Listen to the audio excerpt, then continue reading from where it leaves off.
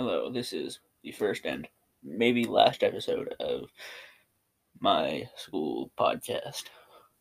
Wahoo! This time it is about cells and what's special about them, I guess. No, it's not. It is the difference between animal and plant cells. Uh, Animal cells are round with nuclei and other things in them, whereas plant cells are like bricks and they stay much firmer together, whereas animal cells are stay farther apart, I guess.